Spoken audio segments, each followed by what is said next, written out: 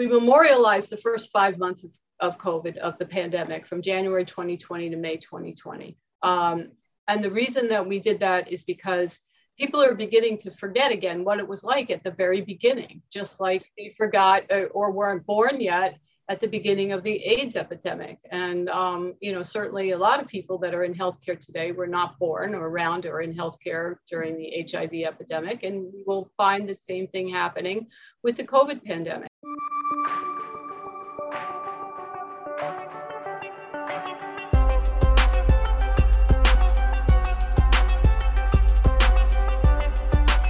My Newark days or the experiences you guys have. So I look forward to Where were you? Where did you work in Newark? St. Michael's Medical Center. So the Peter Ho Clinic, which is very well known for HIV. And as you can imagine, Newark, ground zero. It's pronounced Newark, N-O-R-K, not Newark. Oh, you're right. It's Newark, Delaware, Newark, New Jersey. So. Newark. Okay. N-O-R-K, Newark. No, because I grew up in Maryland, so there's a Newark. I grew up in Newark. I know. You're a Newark man, huh? No, I actually, let me take that back. You grew up in West Orange. My East Orange family will be disenfranchised. I went to medical school in Newark. So I was going to say, you grew up in West Orange, I'm pretty sure. Mm-hmm. Yes. So, ladies and gentlemen, this is Recommended Daily Dose. We have two lovely guests, Ellen Matzer and Valerie Hughes, both registered nurses and authors of two books.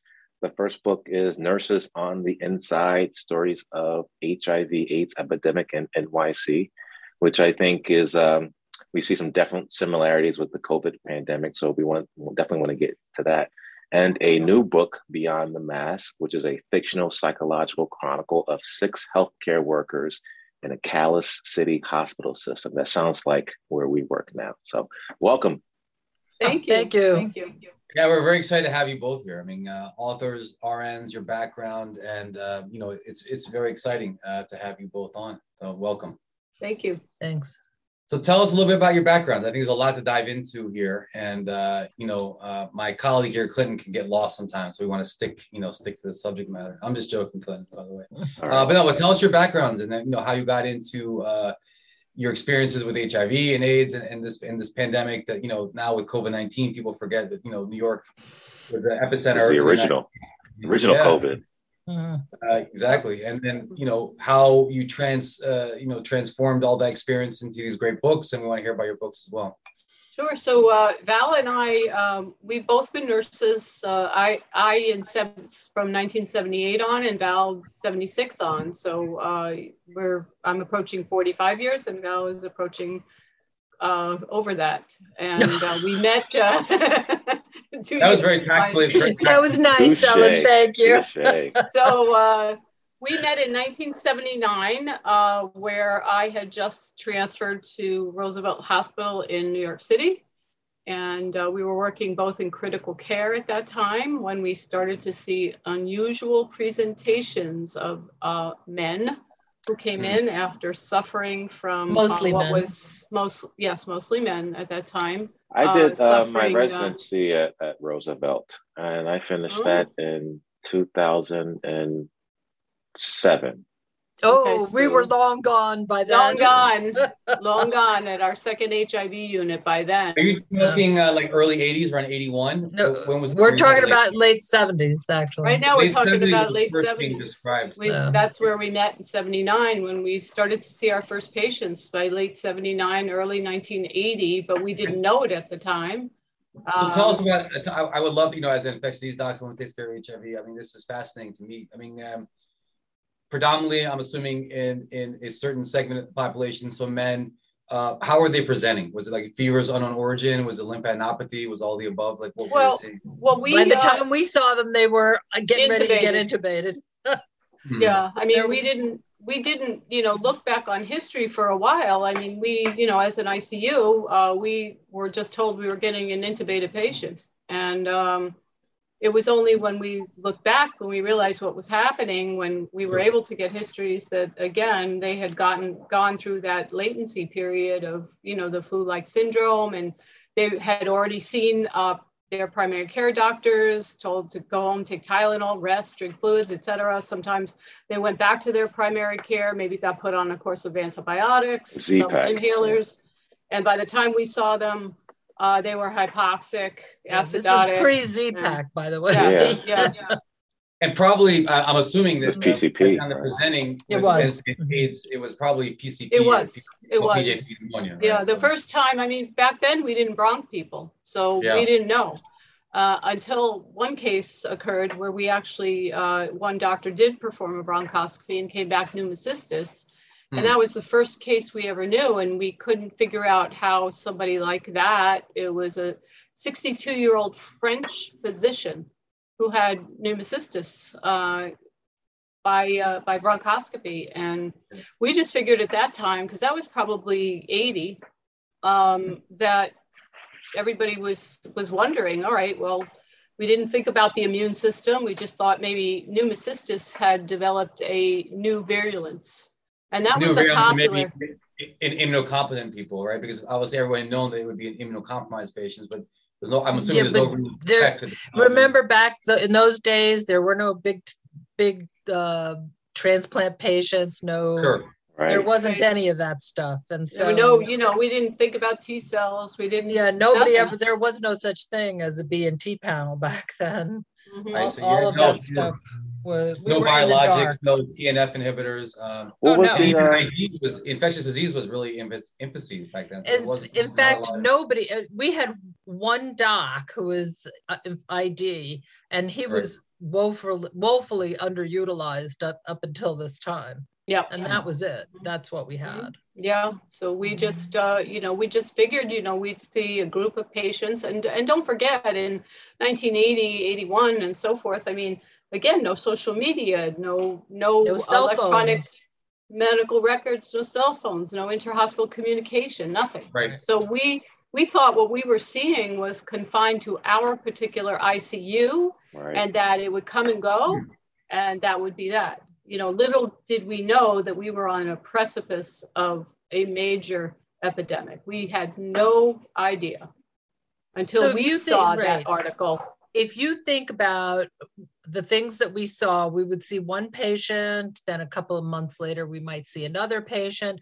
And then I can remember once when you had that patient who you thought might have a toxic shock because you thought she might have a retained tampon, and we looked and there wasn't one, and it turns out that she was a person who does sex for money. And so and then there was a woman who we thought had psittacosis, for God's sake. And so it was a very weird constellation of presentations, always high fevers, ground glass opacities, nothing sort of that you could put together and really understand. And while their CBCs were weird, it did not, I think in many cases, it didn't trigger the kind of workup. Well, there wasn't a workup to be done. There wasn't. So much of the laboratory stuff that you rely on all the time had not been developed. Well, of course, I mean, at that time, no one, when this was first described, no one knew about the etiology, right? The HIV-1. That's right. It came several years later with French science. How long? How long did it take for doctors and nurses to realize that this was HIV? Like, what is a timeline? Because it's not like now on Twitter we know in Wuhan there's an outbreak, and then next week it's going to be an outbreak here. Like, I want to say 82. So a few years. Wow.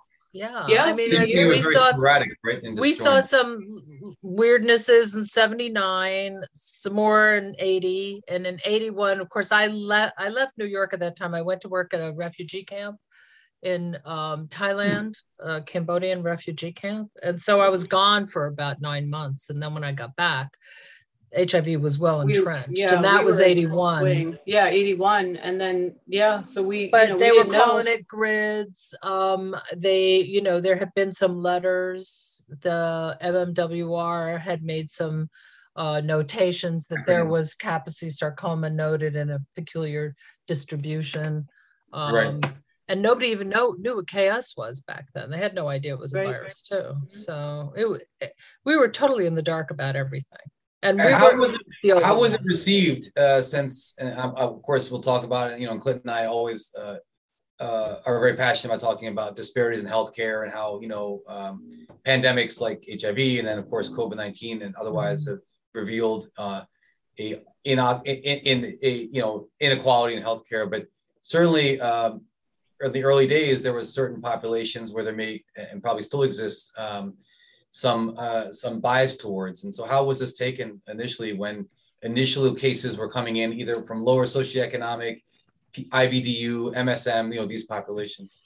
Well, you can imagine. I mean, if you think that gay people are reviled now, you should have seen what it was like then. It was horrible. I mean, we'd go on rounds, and there was this one particular person who would always say, well, what do you expect? And would make a crude comment about men who have sex with men. And it was just sort of very disheartening. And there was this other thing that went on. I don't know if you ever read The House of God, but there was this... the Fat Man was actually based upon Clinton's experiences in residencies. And you're the Gomer that goes to the ground. I'm the Gomer goes to ground. Right. I heard that right before my internship year. And, whether it's the Lasix dose, Gomers go to the ground, they can always hurt you more.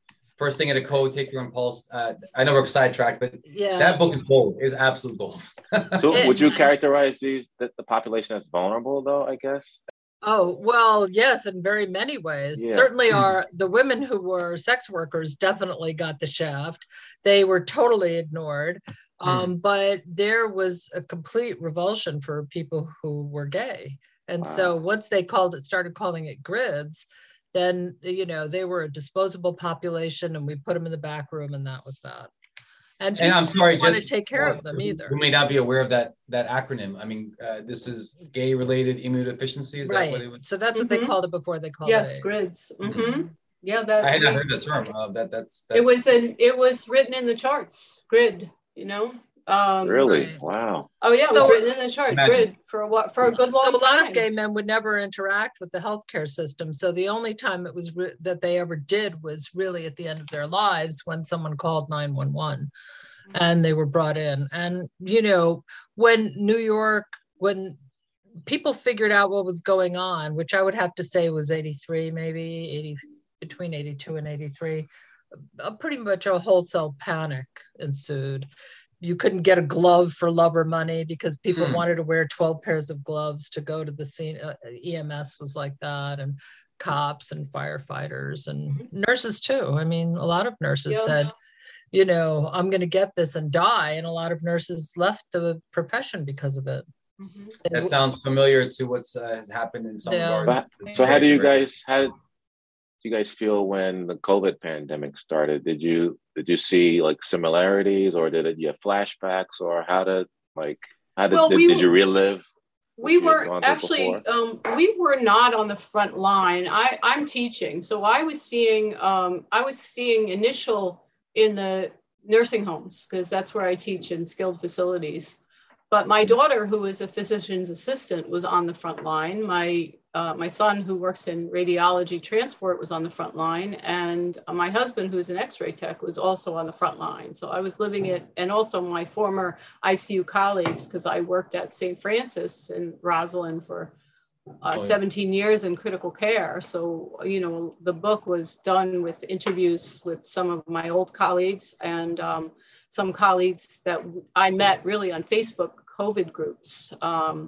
So yes, I mean, we certainly did see some of the similarities, but just if you remember, I mean, all of a sudden, in 1980s, we weren't counting the number of AIDS cases you saw, electoral votes, like you saw, during the Trump administration, how many thousands and then millions of people were getting it and then dying. But yes, I mean, the fear was present in many people back then during the HIV epidemic, and certainly more so during the COVID pandemic. And more nurses, I think, left nursing during COVID than they did during HIV. I mean, we had an overage of nurses back then. And when Val and I went to work at the second hospital, the first hospital was St. Clair's, by the way, which is the first designated AIDS center in New York City. And there, I was going to say, I think St. Clair's closed, but I actually did a month of ICU there in early. I was there right when the towers fell on 9/11, and oh my God! It was anyway, there's a famous ICU book there when they went to med school in the late 90s or 2000s would read, and the gentleman who did ICU there was the gentleman who wrote the book. But I knew that St. Clair's occupied a very specific niche of this vulnerable population. I think it had always been known, but I was unaware that this was the first. You said HIV. It was the first DACS, the Designated AIDS Center in New York City. Right. Even before St. Vincent's, which was the famous one, but yes. But we were the first, and I was the first nurse hired there as a staff nurse, and then I became the educator, and then I actually became the coordinator, and I was there for a little over 5 years before I was recruited to Lenox Hill Hospital to start their program. Back then, there was no DRG for AIDS, so it was very profitable for hospitals to open up designated centers, and they were competing for patients. At any given time, reimbursement. It was a very different reimbursement. At any given time, there were, in New York City, there were thousands of people with AIDS in the hospitals, thousands. I mean, we had in our unit, designated unit, we had 14 beds, but in any time, there could have been 60, 70 HIV patients with AIDS in the hospital. Yeah, you're talking AIDS and all the related OIs or opportunistic infections.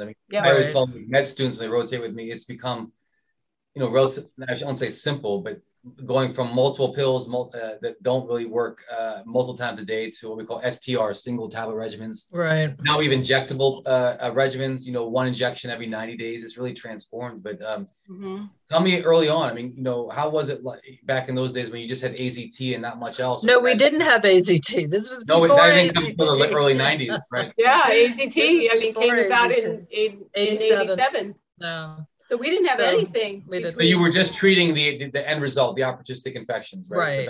And treating symptomatology. Yep. So what were we treating? We were treating fevers, nausea, rashes. Oh my God, like you wouldn't believe. Diarrhea. Wasting, I'm sure. Diarrhea, horrible wasting. Yeah. And we were really chasing our tails. The things that we could diagnose back then in the 80s was, the MAI. Yes. MAC, we could diagnose cryptosporidiosis from stool specimens. How about cryptococcal meningitis? We did. We saw that all the time. All the time. Oh my God. With seizures, altered mental status. Amphotericin. Bad fevers and change of mental status. Amphotericin, right? You didn't have much. There was none of the new antifungals. Nope. Fluconazole was developed while we were in the 90s when we were in Lenox Hill. All we had was amphotericin. How about for PCP? Did you use pentamidine, the inhaled pentamidine? I worked on that study, actually, believe it or not. Did. Pentamidine is really a very difficult drug. So we tried hard to desensitize people to Bactrim to try to keep them on Bactrim. But it can cause pneumothorax and things like that. So it's not to mention its effect on kidneys and it's a toxic drug. And also blood sugars used to plummet. We didn't know that. When I was working in an ICU for a short time before I joined St. Clair's, and a pentamidine would be shipped directly from the CDC in a syringe to be given IM. Wow. That was probably back in 84. And we didn't know this at the time, but all of a sudden we had a patient whose blood sugar was like 20. And it was from the pentamidine. We, unfortunately, as soon as people developed an allergic reaction to Bactrim, rather than treating through it with steroids, we just said, okay, you're allergic. And we switched right away to IV pentamidine, which was the absolute wrong thing to do. It was only much later that we desensitized people to Bactrim. The pentamidine, the hypoglycemia, they always ask on the ID boards, even though we don't use pentamidine anymore. We use Tovacor or Mepron is a drug of choice. Right. Mm-hmm. And of course, we don't even see it so much anymore because people that are compliant, I always tell my patients they should die of something of old age, diabetes, heart attack, stroke, not anything related to HIV. It's really been a long time since I've seen anybody with an OI. And I worked in ID up until a month ago. Well, fast forwarding to today and how we're dealing with the pandemic, did you, having experienced the HIV/AIDS epidemic, were you surprised by how our pandemic currently is dealt with, or any lessons learned, right? Or would have done? Well, politically, what was going on politically, which, and our books are really not political. Politically, what was going on was the problem, with the lack of PPE. I mean, we didn't have, we didn't have a lack of PPE back in the late 70s, early 80s. People just overused it. I mean, when it wasn't even necessary most of the time, standard precautions took the place of, I worked in another hospital ICU where, we were told by the medical director, gown, glove, booties, OR hats, double gloves, double gowns. I mean, there were people that were, I recounted one, there's a small chapter in the book where they wouldn't trach anybody with HIV who was on a ventilator. They would not perform a tracheostomy. They would not contaminate their OR. There was one patient who finally was scheduled for a tracheostomy, and the respiratory therapist would not give us an ambu bag with a PEEP valve. And these patients early on were on such high levels of PEEP. And that the patient died on the way to the OR because the ambu bag we had didn't give any PEEP. So, well, I'll tell you, early on in the COVID pandemic, because we were still, our institution was labeled the epicenter in northern New Jersey, or even New York tri-state. And at one time we had over 100 patients in a pop-up ICU, all intubated. It was like something, it was incredible. When I say incredible, it was incredibly sad to see. But before anyone knew what was really happening, besides ER docs, ICU docs, ID, renal, no one else was really in the hospital. And then, Clinton can tell you some of these patients will go into renal failure because of remdesivir, and they need to be on hemodialysis, and it became very challenging. Do we even dialyze these patients? Will any vascular surgeon come in to put in a vas cath? So I see these we were talking about similarities there, because people didn't want to go in the room. So right, or people would say, look, this person's too sick, we have to triage, we can't save this patient. There was concerns of intubating patients and aerosolizing COVID-19 before we had a better understanding of what was happening. So, initially I remember fighting with doctors who wouldn't want to gown up and see the patient. This patient needs this procedure. People were really sick. They were, scared. The healthcare providers were really scared. Right. I was actually sent home because I was the oldest one in the unit. I'm well over 65. So they said, okay, you get to work from home. And I said, well, what? So as soon as COVID hit, I wasn't allowed to see patients. I'm a nurse practitioner. And 2 days before, I was seeing 5 people with fevers and a cough. And now all of a sudden, I wasn't allowed to see patients anymore. So. You were talking about politics. I just had a question. Because I always tell people, for COVID-19, it's the first pandemic in the social media era. And I don't have to tell our viewers or tell you how everything's been politicized, whether it's testing, whether it's vaccines, whether the fact that it happened during an election season, what have you. But what were the politics in the early 80s, not just PPE? I mean, if I remember correctly, a lot of activists said it was ignored because of the vulnerable populations that it affected predominantly. Exactly. If we hadn't had ACT UP, we would never have gotten anywhere. That's right. Tell us about that. I mean, was that a grassroots effort, or was that, how did that come about? Yes. Sure. It was, ACT UP was ACT UP and Gay Men's Health Crisis started probably about 1981, and then ACT UP with Larry Kramer and Peter Staley. Most of the gay population, they were using their voices. They were not going to go quietly. And they ended up speaking for other members of the population that got AIDS. What Ronald Reagan didn't mention AIDS until 85. It was 2 years. It was 2 years into his. Oh no, it's the second term before he. It was his second term. I remember that as a kid. He wouldn't. That was he wouldn't even say that. Ignored it. Yeah. Never said anything about it. There was money being given to it, so just so you should not think that nothing was being done. The NIH obtained funding. The AIDS Clinical Trials Group, of which I was a member for many years. Was funneled some of that money. The first AZT trials, the first DDI, the first DDC, all of those things went through the ACTG with NIH money. But it's not the kind of money that got thrown at COVID, let me tell you. There were, I mean, we had there were a lot of celebrities that jumped on the HIV bandwagon and raised money. Certainly Elizabeth Taylor, Elton John, you know, when Rock Hudson died, when Freddie Mercury died, you know, the Phoenix Mercury Foundation was started. So there was a Hollywood got involved as well, right? I mean, Rock Hudson, I think very famously passed. Magic Johnson. I mean, that, you know, that was when my we recollection of HIV/AIDS was when, you know, Magic Johnson at his press conference. Right.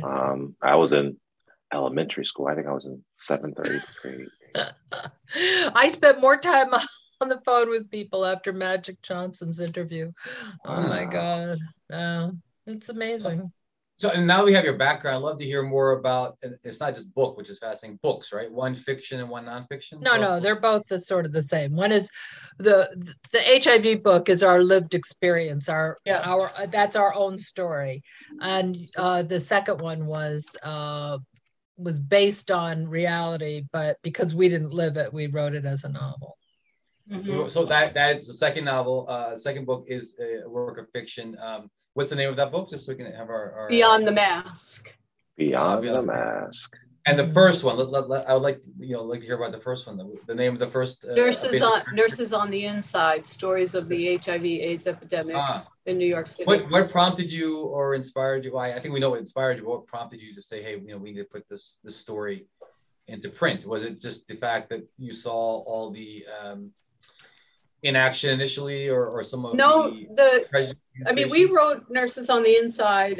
That came out in 2019. So we were writing it probably in 2017. You know, took multiple attempts to get it published, and we ended up with an indie publisher because most traditional publishers didn't think it was commercial enough, nor would it sell.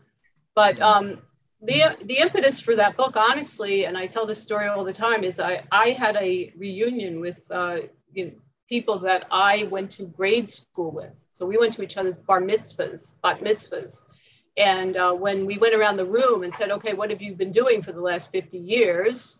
I said, I was a nurse for 15 years in the HIV epidemic. And then one of my friends said, you should write a book. And I said, I'm not an author. I don't write, and then, I don't know, a couple of months later, I just sat down on my computer and I realized how many memories were flooding back to me. I mean, names, dates, birthdays, dates of passing that I remembered, specific patient scenarios. I mean, I just remembered them. And since that time, I've taken care of thousands of critical care patients, none of whom I remember, as well as I remembered the patients with HIV that I took care of in the 80s and 90s. I remembered their names. I remember when they died. I remember those memories are just kind of burned. They will be there forever. I mean, forever. You would assume that something like that would never happen again, and that wouldn't be relevant. But like now, it's like that should be mandatory reading for. Well, can I tell you, the way we ended the book was how we thought that this might come around again, and little did we know that less than 2 years later it would come around again. Yeah. How do you go about writing? This is a separate note. How do you go about putting words on the paper? Because, actually, you can use a pencil and a paper, or you can type. Some people actually just what type. I meant was, I carved it into a block of wood myself. Did you do all the writing yourself? I whittled it. I have this dream where, like, I'm gonna sit in a coffee shop, take a hiatus from work, and just drink coffee and write my memoirs. And then do you have long flowing hair in your dream? How's the hair? Yes, it's gonna be a Bollywood. It's gonna be made to a Bollywood made for TV movie. The whole thing. Dancers in the background. That'd be cool. That's right. But all kidding aside, how I think it's fascinating that you took this idea. You said, "Hey, I really want to put this to print," but how do you? What's the actual? I think a lot of people may think that way, but how do you actually go about it? I wrote what I remembered in the first person. First person, yeah. I wrote it in the first person, and then I would send it to Valerie, and she wrote it in the first person. When we ultimately ended up signing with an indie publisher, they wanted us to turn it into third person. And novelize it more. Well, and novelize it, yes. I'm sorry, there's somebody mowing their lawn back there, so that's the noise. But and sensationalize it, yes. Yes, we went with an indie publisher who are probably about your ages, who really, from Ohio, who really had probably never met a gay person in their life. And they wanted to sensationalize a lot of it. And then finally, we just put our foot down and said, no, we'll turn it into the third person and we'll rewrite it. So that's what ultimately happened, is we did have to take control, because otherwise we would have had some, very outlandish, cliche, hackneyed expressions, which we did not want. We wanted it to be close to our lives because it is our personal story. So you want to be true to yourself. Yeah, sure. So one of the things that they wanted to do is, because I'm gay, they wanted to sort of sensationalize my romance with my wife, and like a love story, and it was like a love story. Yes, and it, I said no thanks. I mean, it's in there. There's some things in there, but it's not. It's factual. Yes. Yes. We wanted to stick with the facts. We didn't. Again, all the hackneyed expressions, the there's love phone. No bullshit dialogue. Yeah. We too are no bullshit people. We don't want any nonsense floating around. So, and then with the second book, I did a lot of the interviewing. The second book, when did you start the second book? Well, the second book just came out earlier this year. Yeah, but we started it in April or May of 2020. 2020. So I was working on the remdesivir study at the time. And so what I was doing was chart reviews and data extraction. And so I was, familiar with the medical histories of everybody who was admitted to the hospital where I worked at the time. And that was quite a big deal. And it was, when I say that I was really anxious about the world falling apart, I really thought it was the end of the world. And I needed to be busy. So actually working 17 hours a day on remdesivir wasn't enough. I had to fill up the rest of the hours of the day with Ellen, going back and forth with Ellen about the book. Mm-hmm. But on a day-to-day basis, how we did it is that she wrote some stuff and sent it to me, and then I wrote some stuff and sent it to her. And sometimes if it needed a little polishing, I do that, or we had a friend who helped us with some of it also. Tell us about the book, Beyond the Mask. It's 6 stories or one hospital? Well, if you, I know you were quoting from the back of the book, which is the synopsis of the book. And basically we took six healthcare workers, nurses aides, and somebody from one of the allied professions, X-ray. And we did a lot of interviews, and we compiled multiple stories and created one character. Okay. So we have three separate units, and in any hospital you could imagine. We didn't choose the hospital; it's somewhere in New York, and I always imagined where it was in Queens. Yes, we did imagine where it was kind of after Elmhurst Hospital. For Ellen, it was Elmhurst. For me, it was New York Hospital Queens, which used to be called Booth Memorial. The hospital where we went when we were sick when I was a kid. But that's where I imagined it. Right. I imagined Elmhurst because that was my first job when I worked there in critical care. And when Elmhurst was such a pit of despair, and it still is, incidentally. There was a nurse who secretly recorded stuff going on at Elmhurst Hospital and then posted it online. Oh, like what, for instance? And now you piqued my interest here. Well, there was a nurse who secretly recorded behind her doctors who were talking about patients saying, "Oh, this one's not going to make it. Let's keep going, keep going." And it really just stuff like that. People being denied meds. This one's too old. Keep going. There was a lot of stuff like that recorded. Well, keeping in mind triage is a real thing. Yes. I think that if you ever do read our book, there's a scene in the tent in the emergency room that I think was probably pretty real.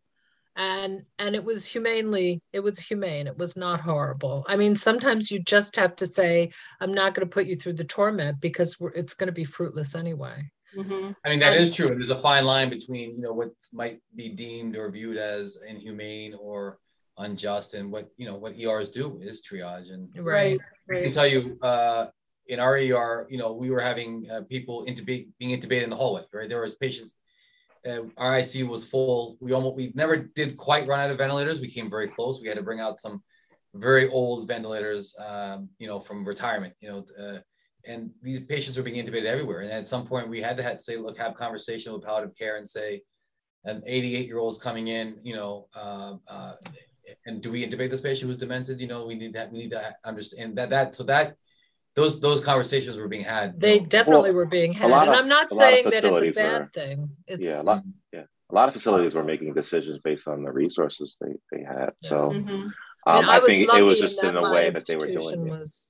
My institution was well funded, and we had, to give you an idea, we have over 250 ORs alone, and every one of them was filled with a COVID patient. There was no surgery. Everybody, all those anesthesia machines were being used as respirators because all the ICU beds were filled. Yeah, the people that we talked to, conference rooms were taken over with COVID patients. All the pediatric ICUs, pediatric units were taken over. Even some of the NICUs were taken over. I don't know. Our entire auditorium was made into a tent COVID unit. Remember? Oh my God! Yeah, they cleared out all the chairs, and then it was actually made as a auditorium, but also as a separate water supply, everything. So in case there was ever, a major issue or mass casualty event, but.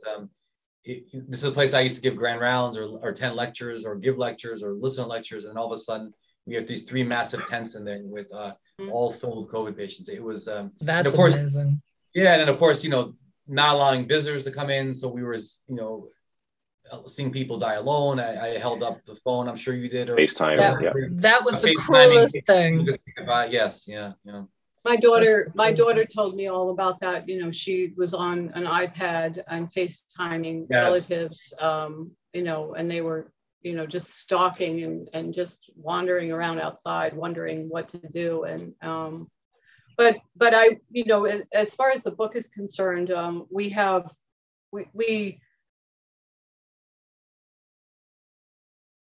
memorialized the first 5 months of COVID, of the pandemic, from January 2020 to May 2020. And the reason that we did that is because people are beginning to forget again what it was like at the very beginning, just like they forgot or weren't born yet at the beginning of the AIDS epidemic. And, certainly a lot of people that are in healthcare today were not born or around or in healthcare during the HIV epidemic. And we'll find the same thing happening with the COVID pandemic. And, people are used to having enough PPE right now, and people are used to, there being swabs. I work in a skilled facility with my students now. And, at the beginning we were swabbed twice a week, and then it was down once a week. And then if you weren't vaccinated, you got to get swabbed. And there was so many resources that then, between 2021 and 2022 now that we have, and, it's all changed. And at the beginning, we wrote the book in kind of the first 3 chapters of emergency room, critical care, and an orthopedic unit, and like the calm before the storm, where strange things were happening. All of a sudden one day the PPE was locked up. And then you were assigned a certain amount of PPE. We used to reuse our mask, and we were told to put it in these clear plastic bags. The air, the light would help. UV lights, longevity. But the problem is that nobody was told why. I mean, at nursing school, like we would be chastised if you so much as left a patient room wearing the mask and gloves. You were supposed to deglove, demask, degown, and throw it all out. And then if you had to go back in that same room, you used another set, so this was completely foreign to everything we had ever learned. And nobody ever said why. They just said, you can't have more. You can't have more. Well, certainly communication was a big issue, right? Whether it was bad communication doctors from the CDC of what to do, how long tests will be taken. That messaging, I think, set the wrong tone from the beginning of, and kind of. Well, a lot of that had to do with who was running the country at the time. Clearly, yes. The irony of it. Well, go ahead. Sorry, the irony of it now is we had all this access to information, quick information, early diagnostic tools, How long did it take for us to figure out a lot about COVID? It didn't take that long, right? But you guys were living through years, like years before you even knew what the virus was, much less how to attack the virus. And we're complaining about the scientists don't know what they're doing and you're giving wrong information. So just all of us. Give you an example. How fast we had a vaccine to produce. Yeah, I mean, just to give you an example of the difference in the timeline. We saw our first patients in 1979. We didn't get an antiretroviral, only one, until 1987. It wasn't widely available until 1989. Wow. We got the second one almost, let me see. Was that DDI or? Yeah, the second one was DDI. DDI. And then I can remember having this whole big argument with Gabe Torres, who was a big ID fellow at the time. I mean, when I say fellow, he wasn't attending, but sure, about whether we use the drugs sequentially or together. Now, obviously, always together, right? Always, well, not AZT and DDI anymore. No, but you use, combination. We used to call heart now. Yeah, combination antiretroviral therapy. Yeah, sure. And so then it took until 1995 to get a viral load. We didn't know what we were doing. We were looking in the rear view mirror with T cells for all that time. I'll tell you, that's why I felt very discouraged when fast forward to now with the sharing information globally. The virus SARS-CoV-2 was sequenced by the middle of January. It was only described to WHO December 31st, 2019. It was already sequenced about this later.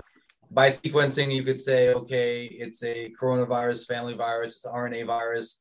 They started working on antivirals like Gilead's remdesivir, repurposing it from, initially looked at for Ebola and other things. And yet people still said, well, these are coming in, this is all this, we can't trust the scientific establishment. And it was very disheartening, because on one hand, you have all this great sharing of scientific data. And now we have the ability to sequence RNA, the RNA vaccines, which are just incredible, right? Just to have this technology available. It was very disheartening to see how it had become politicized. So yes, it was shocking. Yeah, for sure. But I would love to know, because clearly in our time here, we've established all your experience and obviously why you would be well qualified to write books. So where can we find this? Oh, wait. Before you get into that, I have an idea for a new book, I think. Oh, you do? Yeah, let's hear it. The protagonist is a youthful, amazingly handsome kidney doctor. And he's fighting an evil, old infectious disease doctor who's trying to take over the world. Yes. You both get perm caths for that. Not a thick one. It's interesting. In the facility that I am working with students at, what we are seeing now is patients with long COVID who were treated. I work on a ventilator unit, so they are trached, pegged, and on dialysis. The patients who have had long COVID, who were treated excessively with remdesivir and steroids, and now we're seeing the long COVID patient in the skilled facility, and that's a shame. It is. There's actually now opening throughout New York City, and we're part of my hat here is also running a lot of clinical trials. Our medical director of our research institute, but there's a lot of interest now in long COVID, and depending on who you ask, between 20 and 30% of all patients will have some aspects of long COVID, whether it's headaches now, especially with Omicron, chronic cough, exercise intolerance, et cetera, or neurological issues, neuropathy, alterations in taste and smell. It's a very big issue, and as more and more the population now gets natural immunity from COVID by natural infection, we're going to see more and more people dealing with this. But I feel like we could talk all day about all your experiences. I would like to end by first of all thanking you both for all your hard work. And I will tell you, as an ID doc, and obviously I trained in 2000s, right? So, but hearing all the stories of what it was like in the late 70s and 80s with limited resources, without even understanding, the true nature of this disease, is really incredible. By the time I got there, yes, I put central lines in plenty of HIV patients. Yes, we double gloved. I knew people that had to take PrEP or, a post-exposure prophylaxis, or now we have PrEP, pre-exposure prophylaxis. None of that existed in your time. And yet you guys put yourselves in harm's way for a disease that no one really understood.